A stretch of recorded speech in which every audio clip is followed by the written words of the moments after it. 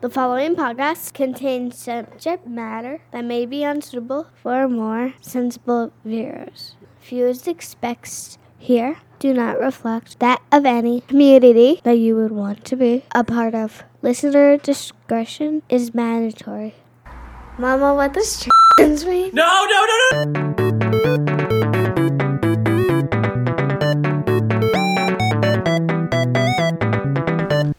I got this Naked Grape blue wine. Like, the wine is blue. It looks like you're drinking Windex. I love it. Sure, there are reds and whites to choose from. But blue, now that's different. At Naked Grape, we've decided to take wine to the other end of the spectrum. Introducing Naked Grape Blue. Oh, so wine is the spectrum now. Do you have the confidence to try something new? Get it? It rhymes. So here's the plan. Here's the plan for Pride, is that we're going to buy a bunch of that and a bunch of, empty, cleaned out Windex bottles, and that's what we're drinking all day. Oh, God, yes. Madeline, how is Pride Month in Thetford Mines? Well, there's a lot going on. They are, it's Labatt Blues, but they're all in different colors. The Rainbow Crosswalk is actually just, deer smear. So it's just, they forgot to clean off the road. But it just forms a natural, beautiful, rainbow. Well, because, parts of it get moldy and parts of it, You got it, exactly. So it's a point of pride. And there's still no Starbucks, so I'm not doing too well. Do you want me to, mail you some, a Frappuccino? Yeah, if you could, yeah, please do. I will pay express shipping. And welcome to this week's episode of Tranifesto. I'm one of your hosts, Madeline. As usual, today I am joined by... Amy Blair. And Ree Carter. Ooh, can we do that again where we all say our name long? I'd like to say my name long one of these days. I don't know, how do you say Amy, long? Amy. So yes, thank you for joining. We actually took a bit of time off, even though we released episodes on time. But we're coming back to the show fresh and refreshed. That made no sense. Fresh. So you're popping fresh? Oh, I'm feeling so fresh. I spent the last 2 days, de-anting my apartment because there were ants.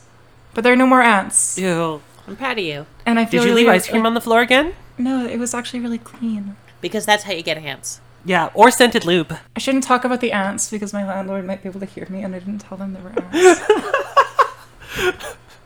It's part of your contract you had to sign. It's and you have to let me know which podcast you host. It's a trick question. In Vancouver, everybody has a podcast, so that's just a standard question. I slipped the SoundCloud link into their mailbox. So today, we are covering a movie, again, by a director we covered earlier, the Jamie Babbitt. She did But I'm a Cheerleader. And we are covering the 2007, I guess we'll call this feminist lesbian-related comedy. That sounds generic enough. Itty Bitty Titty Committee, which Lesbians can't do comedy. What are you talking about? That's true. There's been never one funny lesbian. Prove me wrong. I thought Nanette was good. But was it funny? Isn't George Carlin a lesbian? Honorary lesbian. Okay, cool. Oh, Louis C.K. There we go. Anyway, so... Oh, God. Oh, you're canceled. So yeah, thank you. Feminist lesbian-related comedy film directed by Jamie Babbitt. Released in, September 28th, 2007. It's basically kind of like if a rad femme, but cool rad femme, zine made a movie. Yeah, exactly. Yeah, I think it's a pretty apt description of it. So, which one of y'all wants to go with the synopsis? So our movie centers on Anna, who is this young, just out of high school, taking a gap year lesbian. Well, it's unclear if she's a lesbian. Her mom calls her a lesbian. She doesn't directly identify that way in the movie. Whatever, we'll get to that. Yeah, So she's working at a plastic surgery office as the receptionist, and just sort of getting by and being bored. She just got out of a relationship with her first girlfriend, which didn't go well, and she broke up with her. It's a very realistic depiction of a lesbian breakup. Yeah. It's asking for each other's CDs back. Oh yeah, it was 6 weeks, and she was getting a phone call from her ex being like, hey, I just want you to I just want to get my CDs back. You can leave them at the front door. I don't have to interact with you. Just please can I have my CD. Which we've all been there. Yeah, and then it also ended with, and stay away from the two girls' names. They're my friends. They're not your friends anymore. Oh, yeah. Yeah, like custody battles over your buddies. Your friends. So Anna's working at this plastic surgery office. She's bored, and then this sort of anarcho-queer feminist Sadie graffitis her office with some like radical feminist slogan about women's As lesbians bodies. do. As you know, as you do. As you do. Pretty typical behavior. I'm not being ironic, there it is. and Anna like tries to snitch, but then there's no signal, so she can't call the cops. Because Anna's a fucking cop, but she gets over it. And then Sadie like flirts with her and invites her to come to her radical feminist terrorist cell organization called CLIT. So far, no, it's not CLIT. It's the CIA. Clit's in action. CLIT's in action. Yeah, So far, a very typical lesbian mating ritual. Yeah, exactly. Extremely typical. So Anna goes to CIA meeting. It's called CIA. It's like a funny little... Yeah, Clit's in action, yeah. No, but like it's CIA. Like the at one point, Sadie's like, or someone's like, we're CIA or we're Clit's in action, but you can call us the CIA if it makes you more comfortable. You know what it reminded me of is like, have both of you watched Jay and Silent Bob Strike Back? Yeah. No. Remember, there's there's the part where after they like they free the chimp, and then like they try to frame Jay by like pretending that there's an organization called Clit that is freeing things that is like a terrorist group, and then they get him on things saying, "I am the Clit commander." And it's just him being, so that's what that reminded me of. Well, this the CIA reminds me of like the FLFQ in 1970s Quebec, the Front de Liberation de Femmes de Quebec. You're welcome for my French. I think I have to cut that for my own safety, because who are like radical feminist, communist nationalists in 1970s Quebec who did fun stunts in like the legislature and got in lots of trouble, and it was very they basically did the same sort of stunts as the CIA. Yeah, including blowing up the Washington Monument, but we'll get to that. Right, so they like do fun little pranks and political stunts like switching the genders on public washrooms, or erecting a statue to Angela Davis in the town square, or like in front of City Hall, or writing in front of statues that this man was a rapist and a slave owner, or switching out the mannequins in shop windows with like people of all body types, or doing graffiti, lots of graffiti, giving pamphlets, making zines, going to lesbians punk rock are good shows. with their fingers. Just let them do what they do. Honestly, good like praxis. We've all been there, but adjacent to like these political activities, the CIA is also like a scene. It's like a kind of a social group where all these like lesbians hang out and party. Yeah, I think you're both too young to remember this, but like in the 90s, that was pretty much the go-to. That's how it looked. Yeah. Your children didn't know that. You know. And there's also Kids a trans guy Pokemon. in the group named Aggie, who we'll also talk about later. Aggie fucking rules. There's this line that like Aggie is allowed in the group because he's an honorary member because he was born with a clit or something. We'll get to that, yeah. Yeah, we'll get to that. But because of this sort of social aspect of the group, Anna starts sort of having a relationship with Sadie, the girl who introduced her to the CIA. But Sadie won't commit to her because Sadie is busy dating this like much older, liberal, feminist, rich lady who pays her rent and has these like stuffy meetings, and it's a sugar mama. Very strange relationship. We'll talk about that too. Eventually, the CIA goes to like this rally where they protest against religious fundamentalists who are protesting gay marriage, but they are also protesting against the liberal gays who are promoting gay marriage because marriage is an evil patriarchal institution that must be abolished.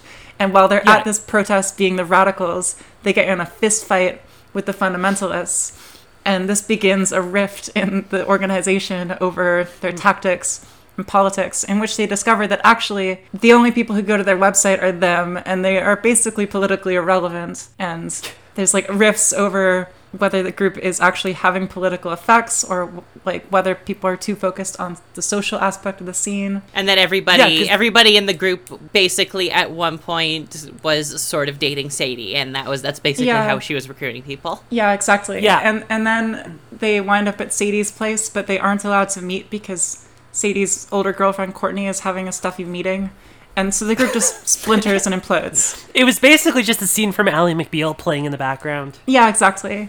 But then Anna, all heartbroken that Sadie won't pick her over Courtney and still wanting to, like, keep the CIA going, stages, like, a final epic political stunt where they, like, hijack the cable news network where Courtney is speaking about liberal feminism and the Washington Monument, and hijack the network and display, like, the Washington Monument, except the head of the Washington Monument is a dick because it's like a phallic object that must be destroyed.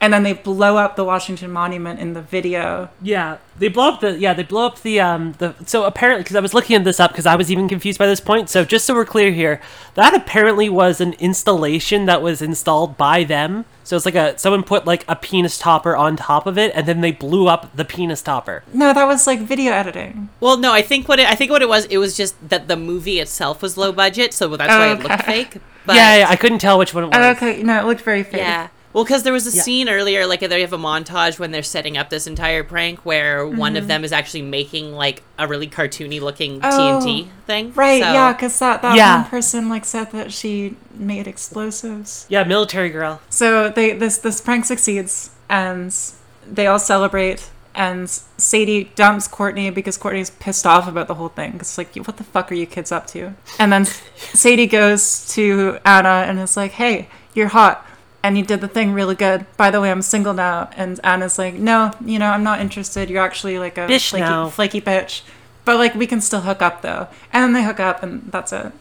Oh shit! I forgot the bit about Aggie. After the group splinters, Anna has like a night where she gets completely shit-faced with Aggie, the trans guy, and they like go to a punk show and get hammered and then trash the CIA office and then fuck.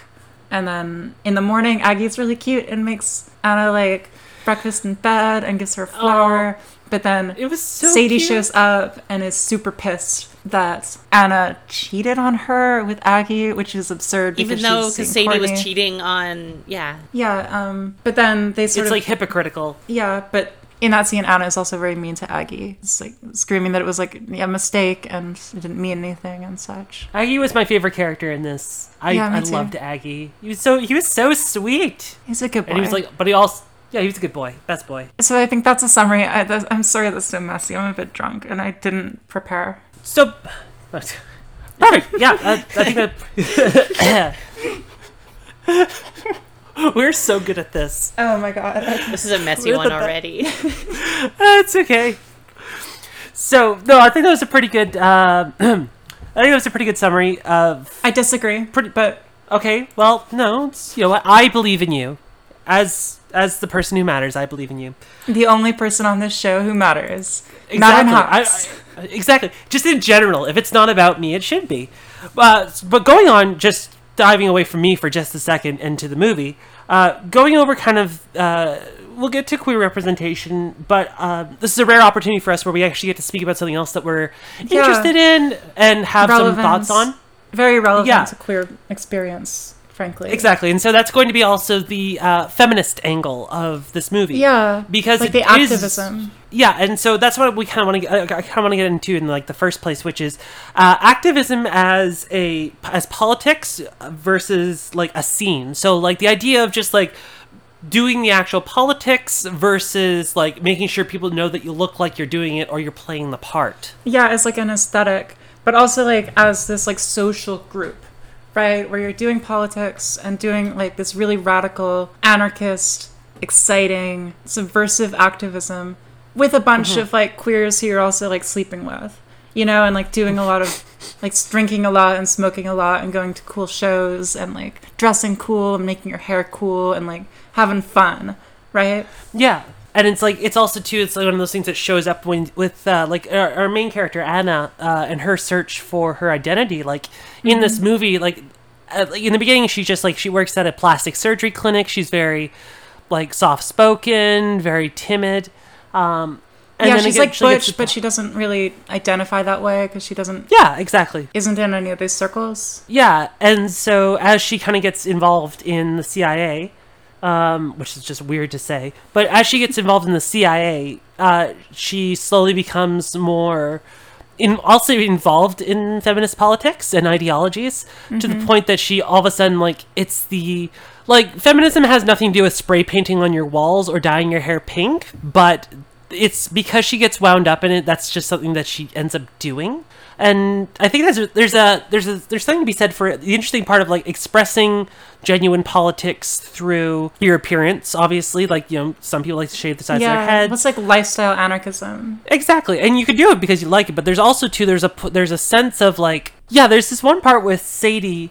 or just Sadie in general, actually, as a character, where she seems like the woke, cool one in the very beginning, where she seems like she's the one who's in control of the situation. Yeah, she knows and, like, all the knows shit all that's these going politics, and she's going to teach Anna all the cool, radical politics. And she has all Right. these cool ideas that Anna's never heard of. But really, like, she's not that person. Yeah, No, she's not at all. And I mean, like, she was enabled by her older lesbian lover, which, again, we'll touch on. She's enabled by an older lesbian lover to live that kind of lifestyle. But, like, at the end of the day, like, you know, because Sadie seems like she's, like, a girl who's just, like, I know what I have to do, I'm going to do it. Like, she's inspiring. But at the end of the day, like, she has absolutely zero backbone. Like, just absolutely Well, none. yeah, but she's also, like, doing this scene, like, the CIA, for her, it's, like, a cool opportunity to, like, meet women who she can have flings with and, like, go and do cool radical stuff and go to parties. Even and though she's in smoke. charge of it, it's still like she's the head of it, and it's also like completely performative for her. Yeah, exactly. Like, there's that other girl with the bangs whose name I forgot. I don't know if either of you. No, I should probably pull up a cast list. I have the Wikipedia article for Heinrich Himmler open. Well, because I've been watching The Man in the High Castle. So, like, Shuli, who's this, like, cool feminist, like, radical feminist with, like, bangs and, like, glasses, who, I don't know if you know the type, I know the type, who's, like, really, actually, really into the politics, like, really engaged with, like, radical feminism and, like, reads all this stuff, and... Yeah. Well, yeah, she's read the Scum Manifesto 7 times. She has an annotated copy and has... Like, and She she has like, it tattooed on her arm. she knows all the dates of all of the important legislation and stuff. She's very well read and actually politically engaged. And for her, the CIA isn't this social group, it's a political group. Like, she's straight. She's sleeping, well, mostly straight.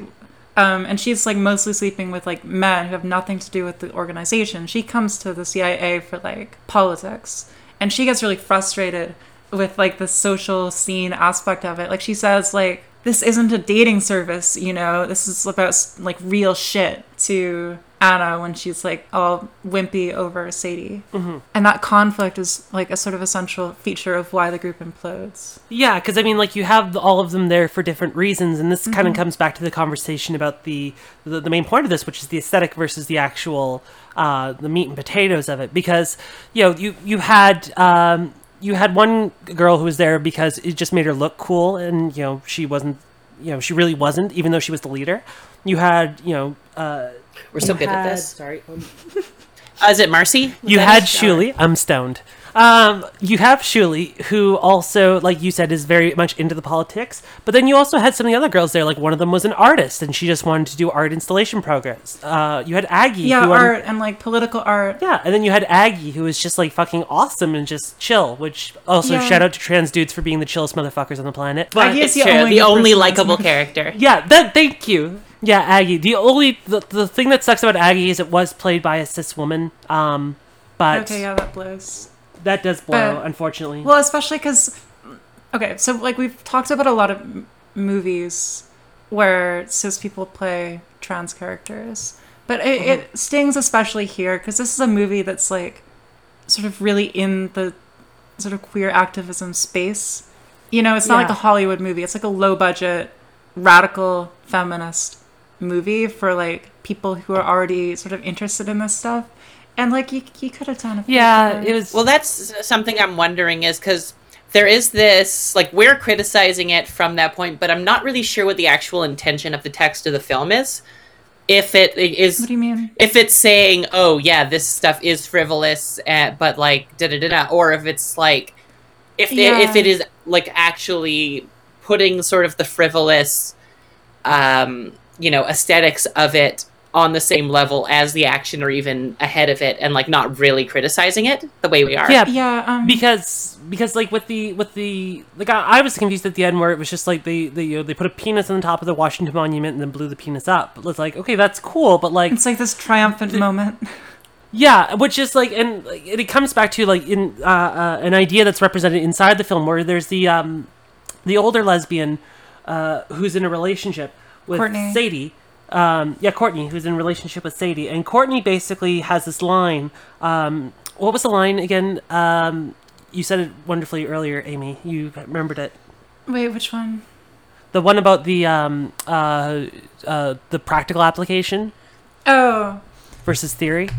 Yeah. So Courtney says because Sadie like suggests that Anna go to like study women's studies in university, and because she's in a gap year, and Courtney, the older liberal feminist girlfriend of Sadie, is like, oh, be careful with that, Anna. I saw Sadie go to women's studies, and I think that she learned more about postmodern feminist theory than about like actually affecting change. Yeah, and thank you. And that's the point, which is just like like as much as I like the rad femme stuff. And by the way, when we say rad femme in this podcast, we are talking about the cool rad femmes, not the not TERFs. We're talking about not like, TERFs. The like radical feminists who are queer inclusive and like trans inclusive, which is what this movie is about. It's not about TERFs. It's about like the interesting thing I find in terms of or one of the facts where the film kind of explores the idea of like the aesthetic versus the application or the actual use of feminism to move things forward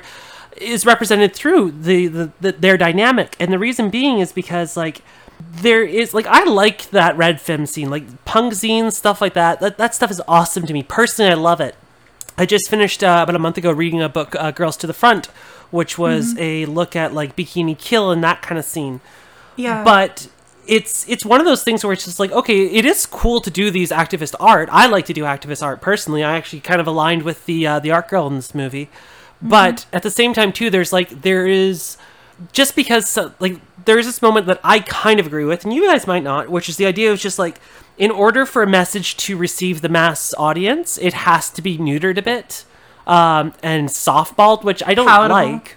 Exactly, and I personally think it's stupid. I think like everyone should just be able to take it. But in that regards, like it's the idea of taking the radical feminist ideas, which is just like, men shouldn't have obviously control of the bodies, the oppression, that kind of stuff, and then going into like, hey, we need to talk about women's reproductive rights, which is a more palatable message. Yeah, well, and it's like the aesthetic that their activism centers around is consciously confrontational.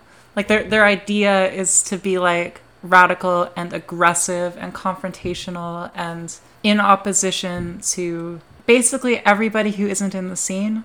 And this is like something you see a lot. Like if you're not us, you are against us, versus if you're not with us, if you're against us. You know what I mean? Like, we, the CIA, are the people who are right and everyone else is wrong. And the only way for us to convince them that we're right is to like just be as aggressive and confrontational as possible. Yeah, which, I mean, it has its place in, like, social discourse, but as, like, the main spearhead of a movement, I don't know. I think it got lost in the execution of the film, but there was this, I think it was trying to say that there's a balance between the two, and I don't think I don't think, as much as I love Julie Babbitt, I don't think she pulled it off with this one. Especially, like, I mean, even us who are, like, receptive to, that type of radical messaging, like, I can't imagine, like, not cringing at, I'd be like, if somebody, like, actually pulled off, like, the Washington Monument penis thing, like, I thought it would be, like,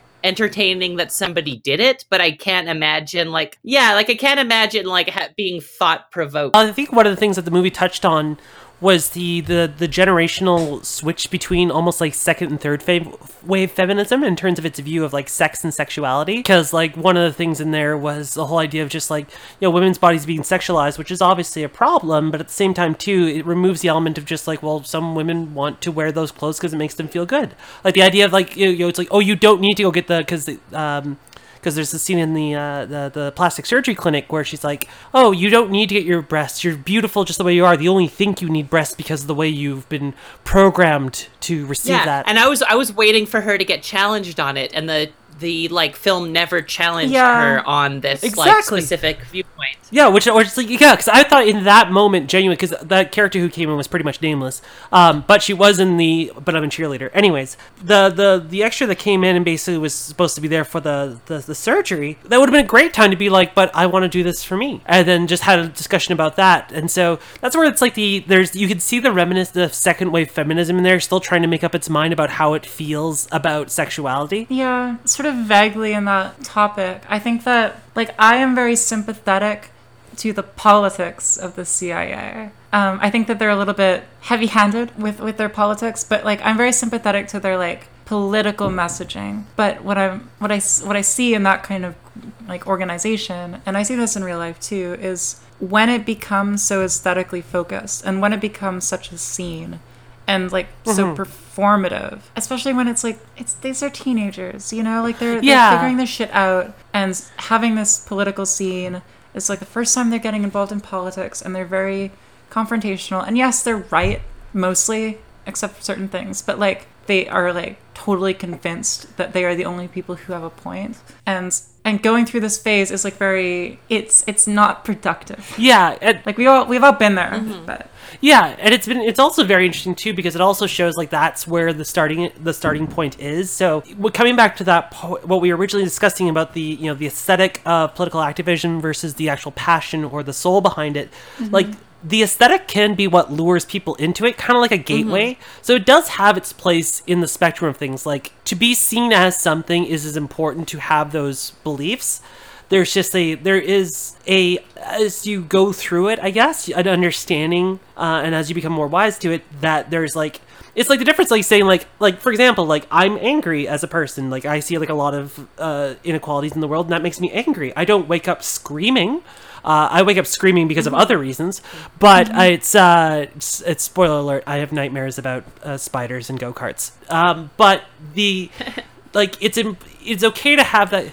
It was years ago. She's dead, and it's not your fault. I killed the spider. You have to let go. I was the one who killed Charlotte's Web. It was me. Anyways, but yeah, like having the aesthetic of it is important, but it also learns the difference between like representing what your beliefs are and putting those in action, rather than just like, hey, I have pink hair, I have pink dye in my hair, that makes me super cool. yeah, I have pink dye in my hair, and I think it makes me basic. Well, because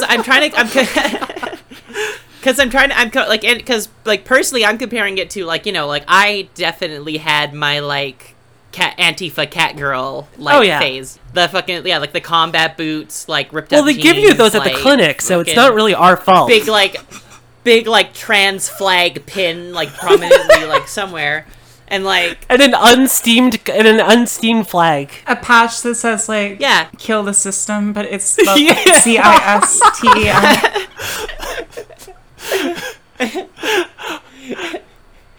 Mandatory transition. Yeah, or it's a baseball bat that says "Bash the Fashion" trans colors. Like the two really aren't. But yeah, but that definitely like helps me relate to other people in the same situation as me. But now I feel like I am more mature and I'm past that phase. But I also feel like my politics are much more developed, obviously, than they were at the time. Yeah. So definitely, like, the more I present it as part of what the typical trans activist person is very unrelated to my developed your actual understanding politics. of Like, the politics. my politics, Yeah. like, I sort of had a phase like that too, quite briefly, but my politics are not, like, more liberal now than they were then. In a lot of ways, I think my critique has expanded a lot of like liberal politics, but like I'm not so aggressively posturing my radicalism and my socialism and my activism.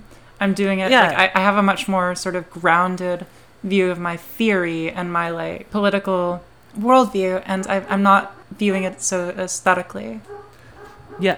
Also, there's a dog that apparently wants to have a word right now. Good boy. Oh, yeah, sorry. That's... Or no, that's okay. those that lie Yeah, betwixt. sorry. No, I'm leaving that in. I want that dog's hot takes on this. No, I agree with you. I mean, for me, like, my politics used to be more central. Yes, I was a dirty centrist. Boo, hiss. But Cancelled. like for me, when I know, absolutely canceled. I just got canceled by most of Twitter. Unforgivable. I'm just saying Joe Rogan has some really good points. But I do think that we should have mandatory DMT and abolish what's the one where like you have to hire minorities? Affirmative action. Affirmative action. Yeah, abolish affirmative action, mandatory DMT. Yeah, I mean that's a weird meant. centrist take, but you know. But like I used to be more centrist, and it was through like the music of like Julie Ruins or Bikini Kill that like because of that aesthetic, I became more interested in the scene and diving into it more. And it was through that aesthetic that I eventually became, well, I was about to say radicalized, but I've gone very, very left because it's just like it's where now I view my moral compass going. But it was through what my constant pestering you to identify as a feminist. I will never forget the first time I told you I did not identify as a feminist, and the look on your face was just mortified, absolutely mortified. And it's just as long as you admit that you were wrong and no, I was right. I like to think that over the years your politics have come closer to mine. Anyways, the point is I am a dirty fucking feminist now. Whatever, this is the fucking title. I'm an identity minimalist, which is ironic saying that, but it's still like the aesthetic has a place, and I think that's the part I wanted to highlight most off is just like aesthetic does have a place inside a cultural movement or a scene like this, so the scene is important as a gateway into something else. Well, and it's also like a good stepping stone socially when you're like socially isolated as like a queer teenager and you don't know what the fuck is up, and you're like you don't know how to view your identity in relation to society, and you don't have any friends who are like you. This kind of scene does offer an opportunity to like figure that shit out and like have fun and be a messy teenager, and I think that's important. Like I trust you less if you didn't go through this phase. Yeah, like we all had to go through it in some capacity or another. Yeah, all great points. All great points to in terms of like where each of those land on the spectrum. But moving along for just a second, kind of moving on to the next point, I would like to tackle the idea of the relationships in the film, because I think there's a lot to explore there in a lot of different ways. I mean, just fucking whoever wants to take that. Well, because everyone's fucking everyone. It's like every queer circle I've ever been in. It's messy, there's a lot of tension, there's a lot of spite. Everybody has dated everybody at some point, and you will too. Yeah, and then you join the circle and you start dating someone and everyone has a take. This is a romantic erasure. Yeah, true.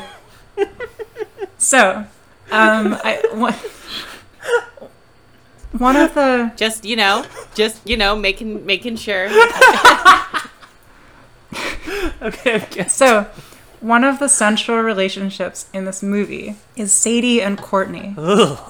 So yeah, I agree. So Courtney is this, I don't know, like she's in her 40s. She must be in her 40s, right? Yeah, it's something like that. She's late 30s, late 30s, 40s. Much older than Sadie. Liberal feminist activist who like is like the chairwoman of like the largest nonprofit feminist organization in the country. Does all this like petty bourgeois activist stuff with like stuffy accountants in a room discussing budgeting, and is just generally like a 9-to-5 person who like lives her sort of upper middle class life, and was a professor of like something or other, women's studies or something, and that is where she met Sadie while Sadie was like an undergrad. Yeah, she was a guest lecturer. Yes, she was a guest lecturer, and Sadie met her there. And they like started this relationship. So Sadie is like 10, 20 years younger. And she's this like, as we've said, this like catastrophic, messy, radical teen who, I don't know if she's a teenager or early 20s, but... somewhere there. And she's like, abolish everything and free love and like, let's smoke weed in our living room and argue about how best to destroy the patriarchy with my queer buddies with shaved heads. And Sadie, though, has been in this relationship with Courtney for a long time. And Courtney, like, puts her up. She, like, pays rent for her or just, like, has her in her home. They live together. And, like, probably pays for Sadie's food. Like, I don't think Sadie works. Sadie is, like... no, I don't think she does. Fully dedicated to, like, activism and living this lifestyle. Living off of Courtney's teat. I say that because there's a very, like, mommy dynamic here. Like, they got together, Sadie says, right after Sadie's mom died. Ooh. And they've been together ever since. And, like... Ain't that how it goes? It's pretty fucked. It is, because it's just like, because I mean, I've heard about this a lot in terms of like gay men spaces where it's the older gay man grooming the younger boy. But to see it even on the other end and just the reverse faction is just as, oh God. Yeah, gays is the same. The reverse faction. Queer factionalism. Lesbians versus gays. Queer intersectionalism. But yeah, because I mean, like, it's a weird situation because it's also bringing up the idea of admiring somebody, but also but like that going to a weird extreme. It's a very cliche, almost like the student falls in love with the teacher scenario, but it's Yeah, well, you do that and then you become president of France. Sorry. hiss. Cheap shot. Continue. Political. Yeah, so I mean, it's like that. I guess it's becoming less common. I know it was definitely more common back in the 70s and 80s, but God, it just no. Yeah. Like, I get the idea. Like, there's nothing wrong about it, but it's just like, I guess the setup in this scenario. Like, I guess like, there's no problem with an older person dating a younger person, obviously. It's but this like, dependency of it. It's the fact that Sadie is materially dependent on Courtney. She talks about why she won't break up with Courtney, and part of it is like this mommy issues thing, but it's also she's gonna have to move back in with her parents who don't really accept the fact that she's this like anarcho-feminist queer, and that's a problem, and so she's sort of reliant on Courtney. and so that creates like a predatory sense, Like a power dynamic. yeah, Which is not like it doesn't seem intentional on Courtney's part. Like it seems Yeah. like she's just like it seems like it's like Sadie who's the one who's like stringing things along. No, more than I agree. Courtney. I'm not saying that Sadie's Yeah. a good person, which is actually a good Yeah. segue into our next sort of relationship dynamic in this movie, which is that Sadie is this like serially unavailable flirt who like leads women on for a month or two and then stops seeing them when they ask for commitment, and she can't leave Courtney. which my understanding that does happen in the lesbian Oh yeah, community. that happens a Yeah. lot. I mean, I've seen that a lot, and We're dating. Join my band. Hold on. We're dating. Let's get a U-Haul. Let's start a small Yeah, business. we're dating. Let's start a podcast. good. There we go. But and like it is this whole thing is somewhat indicative of like the queer community in the sense that it's so incestuous.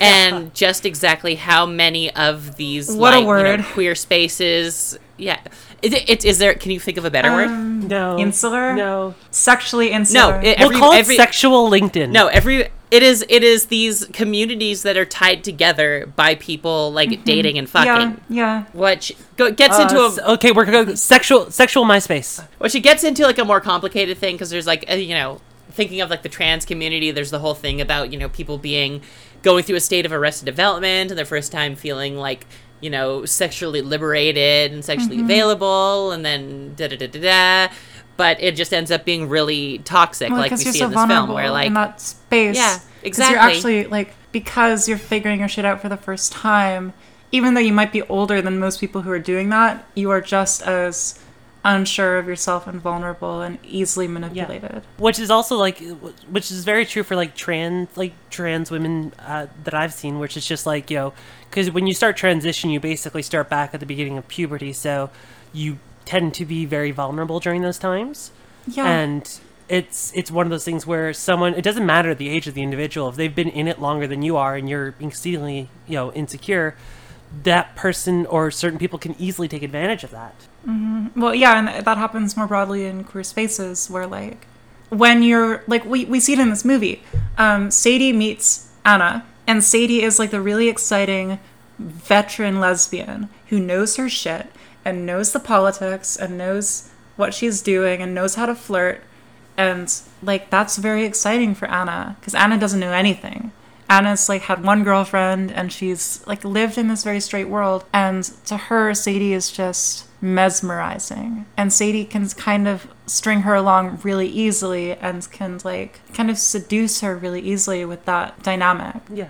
Well, actually, do we know that Anna's only had Yeah, she one said at one girlfriend? point that this was her first girlfriend. Yeah. Also, just as a side Okay. note, quickly before we go on, can we all just take a moment to appreciate that there was basically like no homophobia in this movie? Well, that's something that I wanted to actually talk about, is that it did this thing that I absolutely hate, is where, because Anna has like the most like accepting family, like super chill. It was really cool to see like a Latino? a family of Yeah. color. They're all Hispanic family. Actually, just interesting part about that. Originally, the character was named Hannah and was Jewish, but they actually completely changed the script around for Melanie Diaz, who played Anna. Cool. Love that. That's cool.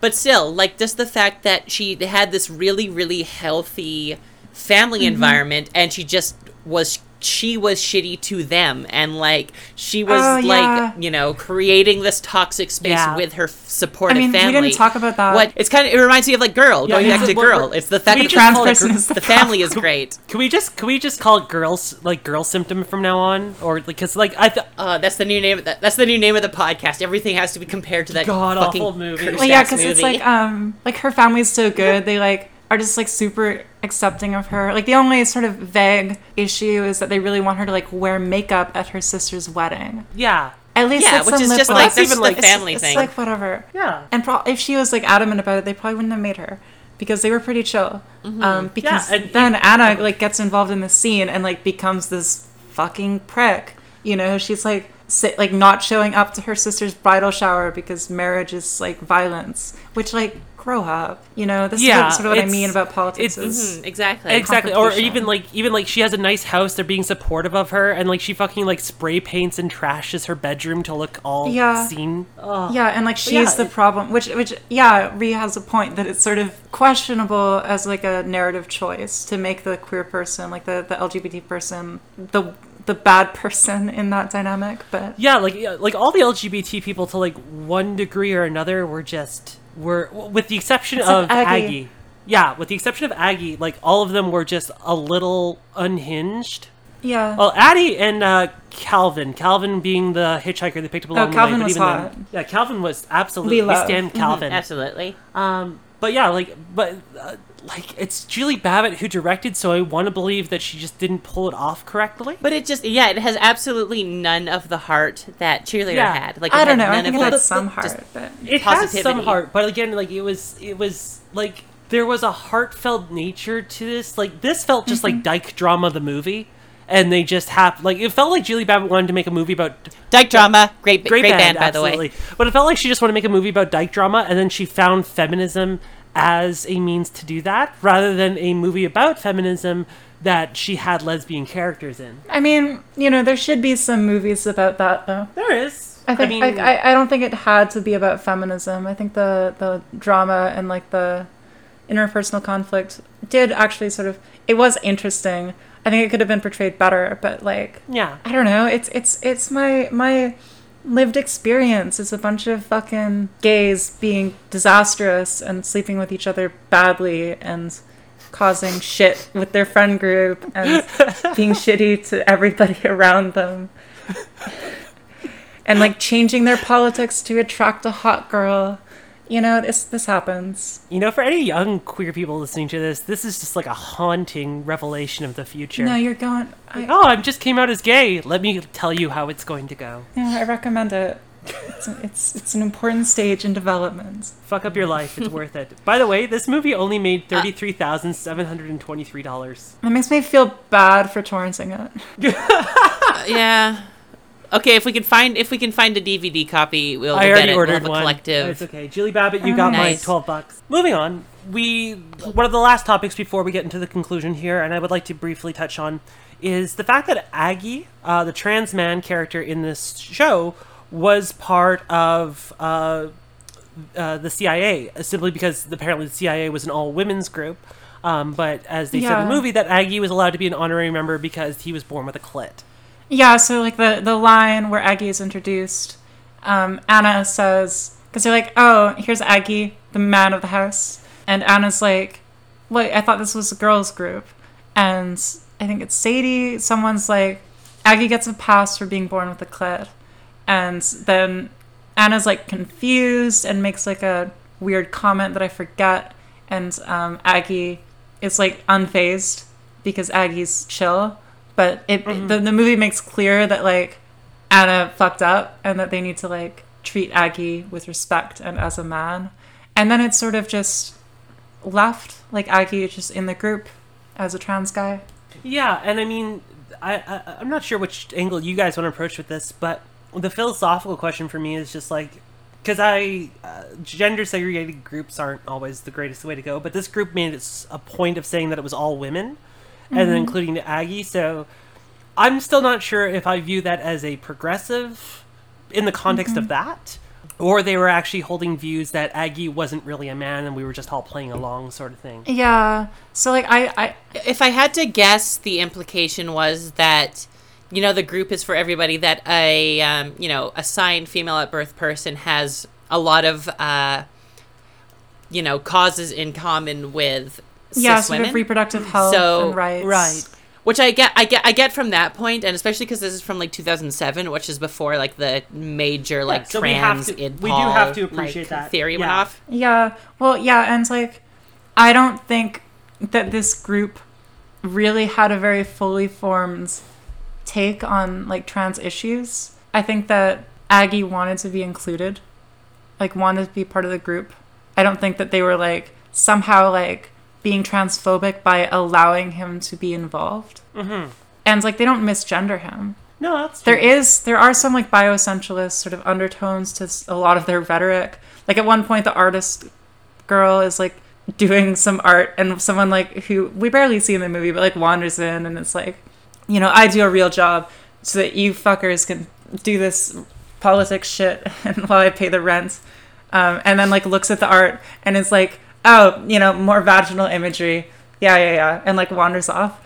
Yeah. And that is sort of a problem with the CIA, is that they have this very like body part focused activism, which is was a problem with a lot of radical feminism, especially back then. Yeah, because I mean that was one of the main causes of, or one of the main champion causes of second wave, which was the idea that women aren't just boiled down to their physical body parts, which is, as a side note, really interesting that TERFs have then co-opted that to basically saying that women are boiled down to their body parts. But I digress. And so like that is like a problem, and like I honestly think that if there was a trans woman in this movie, they would have been pretty chill about her. Like I don't think that they were like, these are not TERFs. They're just teenagers who are into feminist theory and haven't read anything about trans people, who have a trans guy friend who wants to be part of the group, and they are doing their best. But like, I don't know, I think it opens up a broader, interesting discussion in how trans people do interface with these types of activist circles, because in the sense that like where do trans people's take on abortion, like where does a trans woman's stance on abortion lay, or like what types of women's health things do trans women have a more valuable or less valuable say in? So now you're asking our take. Yeah, this is an interesting conversation because I literally had this conversation about a month and a half ago with someone, a cis woman, about the idea of a trans woman being allowed in a it's like a like basically women who can't become pregnant. There's a support group on Facebook, and I think they wanted to kick the trans woman out, or they did. And so it's the idea of just like they thought it was okay because trans women don't have reproductive parts, but it's like the same time like, too. Women who can't have kids. Yeah, I mean, like that's why I asked. And so, like, this is the general kind of idea that I, like, for anybody who's wondering, like, is it, are they being transphobic internally, maybe not intentionally? The question is like, are you limiting a trans woman simply based on, is there any reason you would deny a cis woman to participate in a certain woman's space? If that answer is yes, then maybe then maybe there's a point for them not being there. But if the answer is no, then if you say that trans women can't do that because they are trans, then you are basically creating a second tier of woman. Well, yeah. Yeah, but it creates, I think it'd be interesting depending on the specifics of the situation, because if you had, like, a woman who was, like, born without a uterus or whatever, and she knew this from early on, versus somebody who is just, for lack of a better term, barren, those two people are going to have different experiences. If it's a specific support group for people who have tried to have kids and should be able to, based on their plumbing, but haven't, that's going to be a different support structure than, somebody who's knows for a fact that they've never had the option. Yeah, and I mean, that was the thing that was my saying, is is this a support group? Is this for people that specifically have uteruses that don't work? Is that what the support group is? The answer is no. It's just the general unable to have children for one reason or another. It's well, then a trans woman should be allowed. I mean, the person's comeback to this was simply just women are born with the expectation that they will have children regardless, which I think is an interesting conversation because, I don't think that's necessarily, that may be a lot of women and most women, but I don't think that's necessarily true to all women. And number two, which is just the idea of just, even if someone doesn't have the expectation since birth, maybe they have the longing for. I mean, myself personally, I knew I wanted to be a mom before I knew I wanted to be trans, and I didn't know what to make of those thoughts. And I wanted to be a mom since I was little. And so someone to come up to me and say that my struggles with not being able to have or carry a child is less than theirs, I kind of view that as a bit of a slap in the face. Yeah. To sort of broaden this, my take is that when we're talking about biological related or physiological function related political issues, we can just be specific. We don't need to necessarily limit it to gender. This is why when sort of activist circles talk about reproductive health now, we talk about reproductive health, not women's health. Which because is it's more inclusive. Because even within cis women, there are going to be interesting cases that won't be included in, and it's the broad. It's including strokes. trans guys. It's including non-binary people, and it's not excluding trans women because we don't have the same political needs. And so, in that sense, you can just sort of reframe the way you're talking about the issues to remove the relationship between gender and physiology. It's interesting and it's easy-ish to do, which is basically just adjust the verbiage. It's you can just say people who have periods rather than saying women's periods. You can say it's women have periods. Not all women have periods, and not everyone who has a period is a woman. But if you're a woman and you say women who have periods, it's not incorrect. It's just not fully inclusive. Exactly. Yeah, trans women, cis women, pre-op trans women, and post-op trans women might have it's going to be different if you have a support thing for vaginal health, pre-op trans women might, or non-op trans women, wouldn't make sense to go to that, but post-op trans women, it would make sense to go to that along with cis women, that type of thing. Exactly. And I mean, I don't think any trans woman is trying to dominate the conversations, or trans man or non-binary person is trying to dominate the conversation in those circles. They simply just want to exist in them because the information is relevant to them. And also this isn't necessarily exclusive to these types of cis spaces. What this is kind of reminding me of is I have a friend who's a fairly mask-presenting non-binary and a very, openly and, very publicly, very actively, non-binary, but has been explicitly excluded from places, spaces that are labeled for non-binary people for being mask-presenting. Yeah. It's just absurd. And, again, Yeah, which again, the issue is if you have a bunch of people who are we are, this is for feminine people and it's open to non-binaries, but for one feminist reason or another, we're not comfortable we don't want to have a space where we're around masculine or AMAB people, masculine AMAB people because of this, that, and the other thing. You would have to get specific, because just to say this is open to women and non-binary people. Yeah, but that is... Okay, you have to get specific, but you also need to have a good goddamn reason for that distinction, right? You need to be specific about what your group is for and what your space is for. And that's fine. And, you need to be specific if you are going to exclude people. And there are valid reasons to exclude people from a space or from a discussion. I think almost everyone agrees with that. Not everyone actually has a space in every space. But... if you're going to have a space that excludes people, you need to have a reason to be excluding those people, and it needs to be a justifiable reason. And I think that often people just the issue here is we'll just be specific and exclude people but then you're excluding people that like for actually just like transphobic and shitty reasons. Yeah. Versus No, for, like, absolutely. justifiable political or social ones. One thing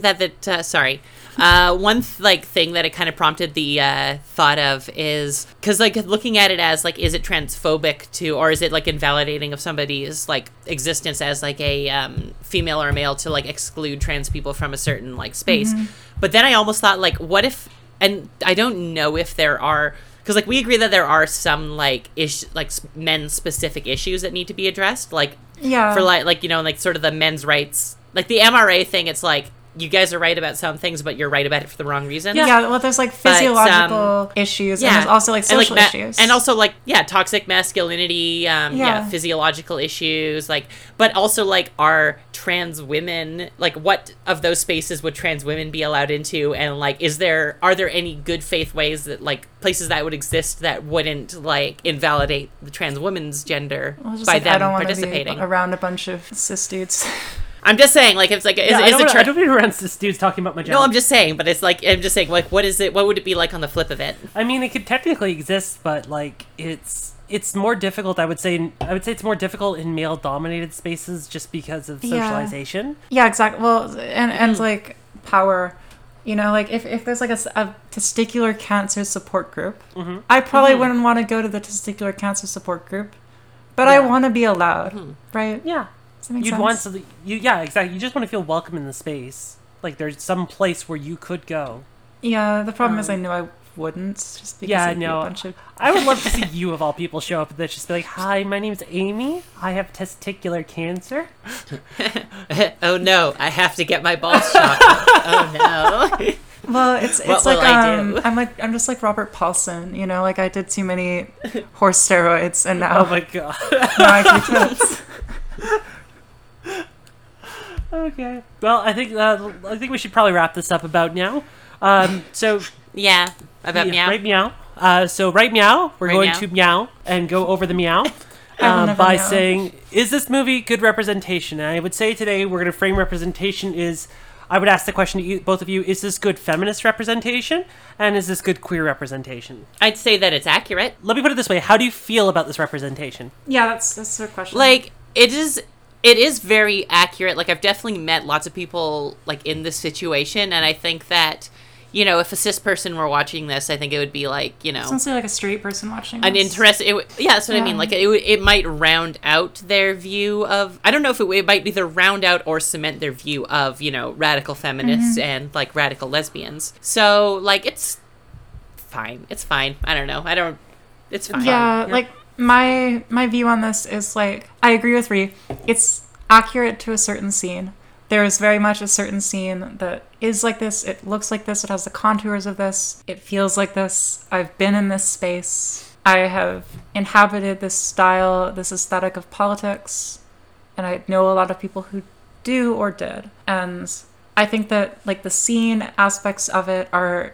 probably the most accurate part of it, and probably the best representation of it, of like sort of the social space where a bunch of like gay people are political and radical and sexual with each other is a thing that happens. Yeah. And like I found it really interesting to see a movie go into that in like a very honest and frank way. And I think it was like a fun movie. I do like Ree said about people's views on feminism being cemented by this, and I do worry about that. I do worry if some like person who was skeptical of feminism watched this movie, they would walk away being like, right, yeah, I was right. They're just a bunch of horny, angry teenagers who have to get their shit together, and they have no good points.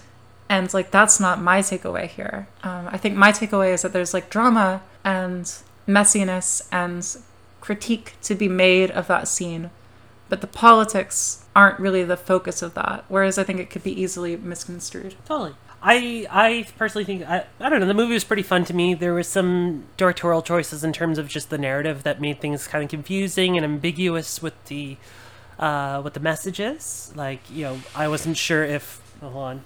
We have an automated cat feeder, so it's just going off right now. All right, good.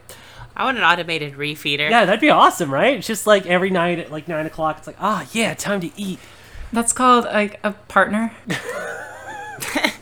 That's what men are for. It's the only reason we keep him around.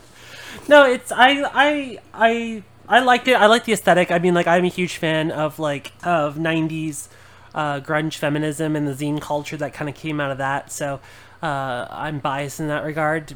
Like I said, I think it's a good movie. I think it's a fun movie. I think it's mostly harmless. I agree with Amy that, if the wrong person sees it and they're gonna be like, oh, that's what feminists are. It's, well, they can and cannot be. So, but overall, I would say give it a watch. I think it's fun, and I think it's like I don't know, fucking Julie Babbitt. She rules. It's thought-provoking. Yes, THOT, provoking. And it sure is. Yeah. All right. So yeah, that the Scot is provoked. So that concludes this week's episode of Tranifesto, because that's the name of the show. Like I said, thank you all again for joining in. We're on episode 11. By the way, we made it past episode 12 or 10. So we're on. Yeah, Yes. we somehow made it past 10 of these goddamn episodes, which Goodness means that gracious. we've been doing this since mid-January, and we're still going. I don't think I've committed to a project this long since chemotherapy. So it's I haven't It's committed great. to anything this long. oh, sweet summer child. Except university, but I never really committed to university. Yeah, you're just You know, gonna- we're Yeah, it we're doesn't we're, count. That's- we're sort of seeing each other, but we haven't made it official. yeah, you're friends without benefits. Yeah. They so yeah, no, thank you all again for joining us. We're still working on Patreon stuff and Discord stuff. We're just lazy fuckers in that regard, and I'll get around to doing it. However, we did start getting some of the samples for some of the stuff that we want to give out or sell to people, or give away in Patreon, or whatever we're gonna do with it. I'll probably just mail you a bunch of them. That reminds me, I need to make I need to add the name of our podcast to that Punisher logo trans flag. Ugh. Oh and god, yeah. and because I think that's our Yeah, sticker. that's It's a gonna good be. one. Yeah, if any of you haven't had a chance, please go take a look over at Ree's Twitter profile. I'm going to insist that she pin it. Oh, I have to go back and find it and plus that I'm gonna do one without the fucking thin blue line on no. it. No, I think you should. It's truly I the think that most should be cursed removed. image. So if Ree actually does manage to find it, then hopefully she'll post it again. So to conclude, I'm Madeline Hops. I'm at rabbit_is_dead on Twitter. I'm also at rabbit_is_dead on Twitch. You can come watch me play Rage 2, Destiny, or I draw a bunch of fucked up art with dicks and cunts and fucking weird shit. And we talk about the paranormal till 3 or 4 in the morning, We so love it's pretty dope. dicks and cunts and fucking weird shit and the paranormal. Yeah, So- that's pretty much my entire brand. Paranormal dick cunt. And then the aliens abducted my foreskin. So if you need to contact Madeline, you can email paranormaldickcunts@gmail.com. Or use a Ouija board. I'm Amy Blair. I'm at Lavender Ashtray on Twitter. I just post. I'm just working all summer. Life's okay. What are you working I have no at? projects. I'm just doing the thing. Oh, okay. We don't need to talk about We have it. to start. No, we have to start our YouTube Oh channel. This yeah, is the perfect time to me and start our Ree YouTube are channel. thinking about doing a YouTube thing, but we should figure out the contours so of that deeply before we What are you guys gonna do? announce it. Oh yeah, don't say anything now. We're gonna be cam girls, but we're gonna make it YouTube safe. Just safe So- for work porn. Yeah, and just wear pasties. Yeah, there we go. Anyways, I'm Ree Carter at Ree Carter, RHICARTER. I've been making video games, so if you look up my studio, Dead Genre Studios, so at Dead Genre, we have some video games out that are fun, and one of them is free if you play it on your Android phone, and we're going to get it out for iPhone. Anyway, go look at that. Yeah, and you better. give me I've money been wanting so I to can play that afford to live. forever. I know, soon.